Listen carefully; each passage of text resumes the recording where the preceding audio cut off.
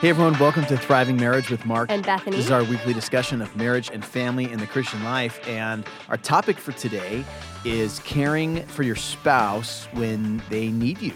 And there's a lot of different instances in your relationship over the years of marriage where one spouse or the other is really going to need a little bit of extra help and support and care from their spouse, whether it be because one person is sick or there's a new baby in the house, or I don't know, there's something that's going on. Right, yeah. I mean, it could be just something in my family, my extended family. There's a real tragedy, a problem, and I'm really affected by it. It could be something at work is really affecting you. It's a struggle. I mean, their finances is weighing on you. I don't know, some disappointment. There's a lot of different circumstances where one of us is going to be in greater need. Yeah, so there's going to be like these seasons of our lives as a married couple where there's just going to be a little bit of extra work demanded of you, extra care, extra sensitivity, and we should be aware that we're entering one of those seasons. Yeah. And really try to make the most of the opportunities that we have there. There are unique opportunities to love your spouse in those times. And there's ways that you could really drop the ball too and make it even worse or harder or whatever. Right. So most recently for us, you were sick, Bethany. You can still hear it in my voice today. I guess like between our last podcast recording and this one, right. You kind of got sick. And so it wasn't really bad. Well, right. I mean, it was kind of bad. It was pretty easy for me. Must be nice. Yeah, and I guess that's why we want to record this, because I think we're reflecting on it, and there's probably some ways where I dropped the ball or I wasn't doing kind of some of the stuff that we suggest you how to do. And then I think there probably were some things that I did well to care for you. So what did I miss, Bethany? Tell me that. Well, no. I think you do a great job when I'm sick, when I'm not feeling well. I mean, something I love about you is that you will just walk in the door. If I'm not feeling well, I'm on the couch. And maybe it's because I'm rarely just sitting around doing stuff. As in general, I'm a worker in our home, and so there's that pattern set up. So you walk in and you know I'm not feeling well, and you're like, okay, what needs to be done? And you do hop to it. You take over the dinner. You take over the dinner cleanup. I mean, maybe sometimes you wait for the dinner cleanup till the next morning, and so that definitely bothers me. Just not the way I would do it, right, or whatever. But in a lot of ways, you just kind of say, I'm here. What do I need to do? And that's amazing. It's an amazing thing. So I guess we could come up with a list of things that the non-sick spouse or the non-affected spouse ought to do to help the affected spouse. And so I guess what you just said is, pick up the slack. Yeah. And be aware and okay with the fact that your spouse is going to drop some of the slack. Yes. And not do as much as they normally do. Right. So I wasn't walking around angry and bitter and muttering under my breath that you were just laying on the couch. I'm like, okay, she's sick. I want you to rest. Yes. I want you to get some time to recover and let me do some of the stuff that you normally do. Yeah. And that's huge when you're the person who's sick or really struggling in, any of these points. Maybe you just had a new baby. I can think of those times. We've talked about that. But when I don't see you complaining or asking me, aren't you going to do this? Or kind of that frustrated tone that could creep in these situations, because all of a sudden, all of my tasks and work, I've just kind of given them up for the day. They're not happening. The things that maybe you're used to when you walk in the door from coming back from work, they're not done. Likely the kids have watched a lot more TV or been on their own a lot more. And you, instead of perceiving this situation with a frustration, you're doing the things with a joyful attitude. You're doing the things like, okay, I'm in. Tell me what to do. Let me help you. And that's so helpful, being the person who is the affected or sick person, because I know you're not mad at me for something that, in this case, for sure, not something I could control. I mean, I do not like being sick. I do not like being laying in bed. I do not like sitting around not getting my tasks done. It really bothers me too. And so if you are mad at me, if you added that extra layer, that would make it so hard and kind of unbearable in the home, I would say, Yeah. for everyone around us. Yeah. So I guess there's an element of sacrifice Mm-hmm. and an element of hard work and willingness to take care of your spouse. I guess those are some of the key words, maybe to summarize what you just described. Right. And I think the sacrifice it ought to be a happy sacrifice, where it's like I want you to lay down, I want you to rest, and I'm going to happily pick up the slack. Not because I think it's possible for me to pick up the slack begrudgingly, Right. bitterly. And it's good to pick up the slack. It's better to pick up the slack with a good attitude. Yeah. So I certainly want to aim for that.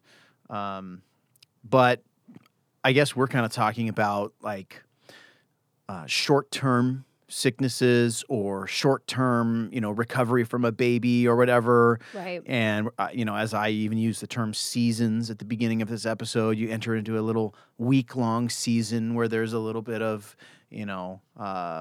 different jobs and tasks.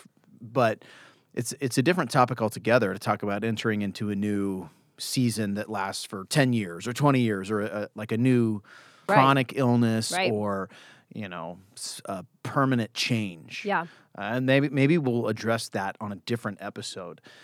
So with this kind of short-term ebbs and flows thing in mind, I guess one of the things to hang on to here is this is a season. This is kind of like a temporary thing. Right. And so for this short period of time, we're going to adapt. And we're going to figure out how to get through this. And then we're going to get back to the way we tag team before. Yeah. And so I think keeping that perspective in mind is going to be helpful. Of course, if you're entering into a new permanent season, that's just a little bit of a different discussion. Yeah. And we'll talk about that on a different episode. But for now, I think we've identified some principles or characteristics for the non-affected person. Right. Let's talk now about the affected person, Yeah. the sick person, you. Yeah. Right? So And you've been there too.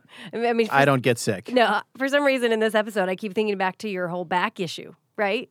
I Yeah, mean, it's a different sort of. I was pretty high maintenance, You were wasn't high I? maintenance, and there's the time where my back's fine, so here I am stepping in, doing different things. And so we go back and forth in our marriage having these issues. Look, these the life doctor issues. said I couldn't do dishes.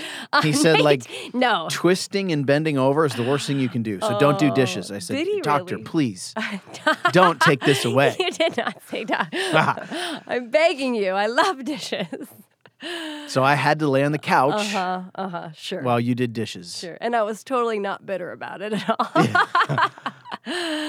Yeah, no, I think the person who is affected. So I'm thinking back to this weekend, the sick. I was the sick person, right? I think one lesson I learned and have probably relearned is that not to expect my spouse, not to expect you to do every single thing I do. I mean, you think about it on a given. I mean, what human being can do every single thing that you do? You're amazing. Thank you. I'm glad you think that.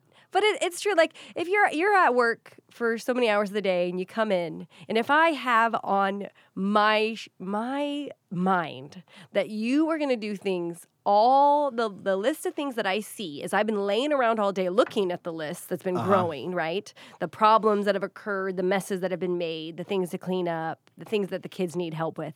If I have that expectation, you're going to handle all of them with the 2 or 3 hours that you're home. When I have a whole day to do them, it's just not going to go well. I'm going to be disappointed because you're not going to be able to do the exact same things that I would do on a given day. I mean, maybe you're an amazing guy. You can do a lot. You work hard, you can get the kids involved and you do a great job at that. They have to step up too, but I just don't want to look at you and think, wow, he's got this huge list. Let me rattle it off. Get to it, babe. Fix all these problems. Clean all these messes. I need you to do that, and that's my expectation. Yeah. So, yeah, I think it's good for you as the affected person to have realistic expectations for what I'm able to do to help. And as you mentioned, I'm not around all day long to do the things that you would typically do in the home or whatever. And so when I'm able to get to it, it's after work and different time frame and all that. And so it's good to have realistic expectations there, and not be frustrated with a lack of stuff that I'm doing, Yep. but to appreciate the things that I am doing. I think that's probably a healthy sort of exchange. And with that, I don't know what your expectations were, but like I still had to go to work.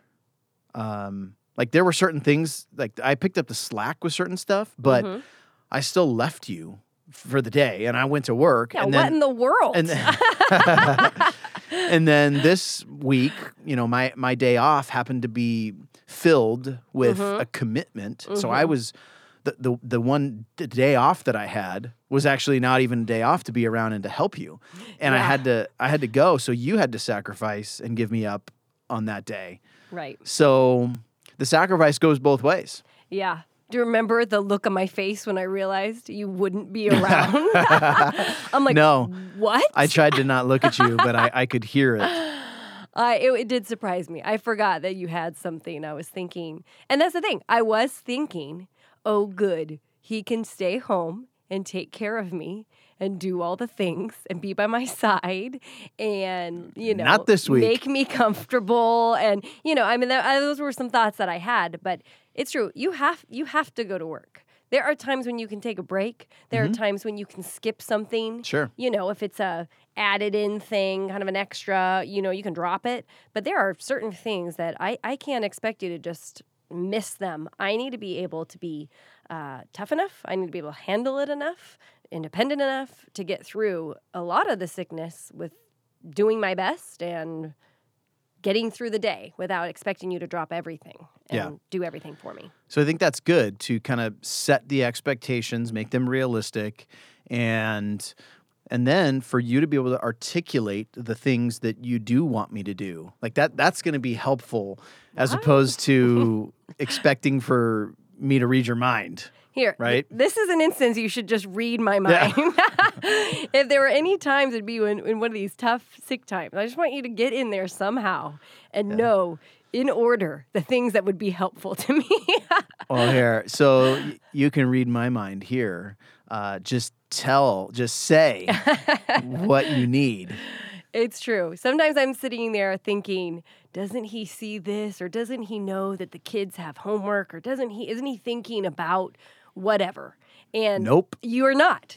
That's not normally what you're thinking about. That's not normally what you have to think about, or you're thinking about other things that need to be done. Yeah. And so it's really helpful for me to stop the mental game of, can't he just do this? If he would just do, why doesn't he? Any of those questions that I think as women, sometimes we list off in our heads. I don't know if men do the same thing, but, and just say, hey, hubby, like, can you please do these things? Or this would really be helpful tonight. Can you do these certain items? And just tell you, leave it straight up. Right there on a list even. Write it down if you need. I don't know. Just have that discussion. Yeah. Yeah, and it would be good if the list wasn't like 5 pages long. Right. But Right. yeah, that's good. Now, maybe one final thing before we break here. In these seasons of extra difficulty in the home, for whatever reason, it is good to bring in your church family, Yes. to notify your small group, to notify your Definitely. church friends who are a second layer of family in your life, because the church body is there to take care of itself and for the different members of the family to care for the other members. And so don't just suffer alone. Don't just, hole away for a week or a month and then emerge out a month later, but incorporate your church family. Yeah, I mean, it's huge. It's a huge opportunity for your church body, whatever small group you're in, whatever group of people knows you best, even to be able to bless and serve you. I mean, there's so many one another's we're given in the Bible where we're supposed to love and care and serve one another. And this opportunity, when you are in a difficult season and things are hard, whether that's sickness or loss or whatever it might be, for you to say to people, to text them, to call them and say, I do need some help. I do need some support. I mean, I was able to text some close friends and say, pray for me. I had people that all turned around and said, what can I do? Could I go to the store? Could I bring you a dinner? Could I bring you something for breakfast? How can I encourage you? People checking in each day, letting me know they're praying for me. I mean, all of those things are such a support. And honestly, it takes some of the, if I put all of my weight of need and support onto your shoulders, Mark, that's going to be a big weight that you're going to have to, I have to do everything, right? By spreading it out to the body of Christ and letting the body of Christ be the body and serve me and us in that way, and our children and whatever, that is a way we can accept that kind of service by the people within God's church. Yeah, and that goes both ways, because then the opportunity for you to serve your small group is going to present itself later. Right. And you have the opportunity to care for someone else, which is really good. So, yeah. Well, I hope this was a great, helpful episode to you, and we will talk to you next time. Okay, see ya.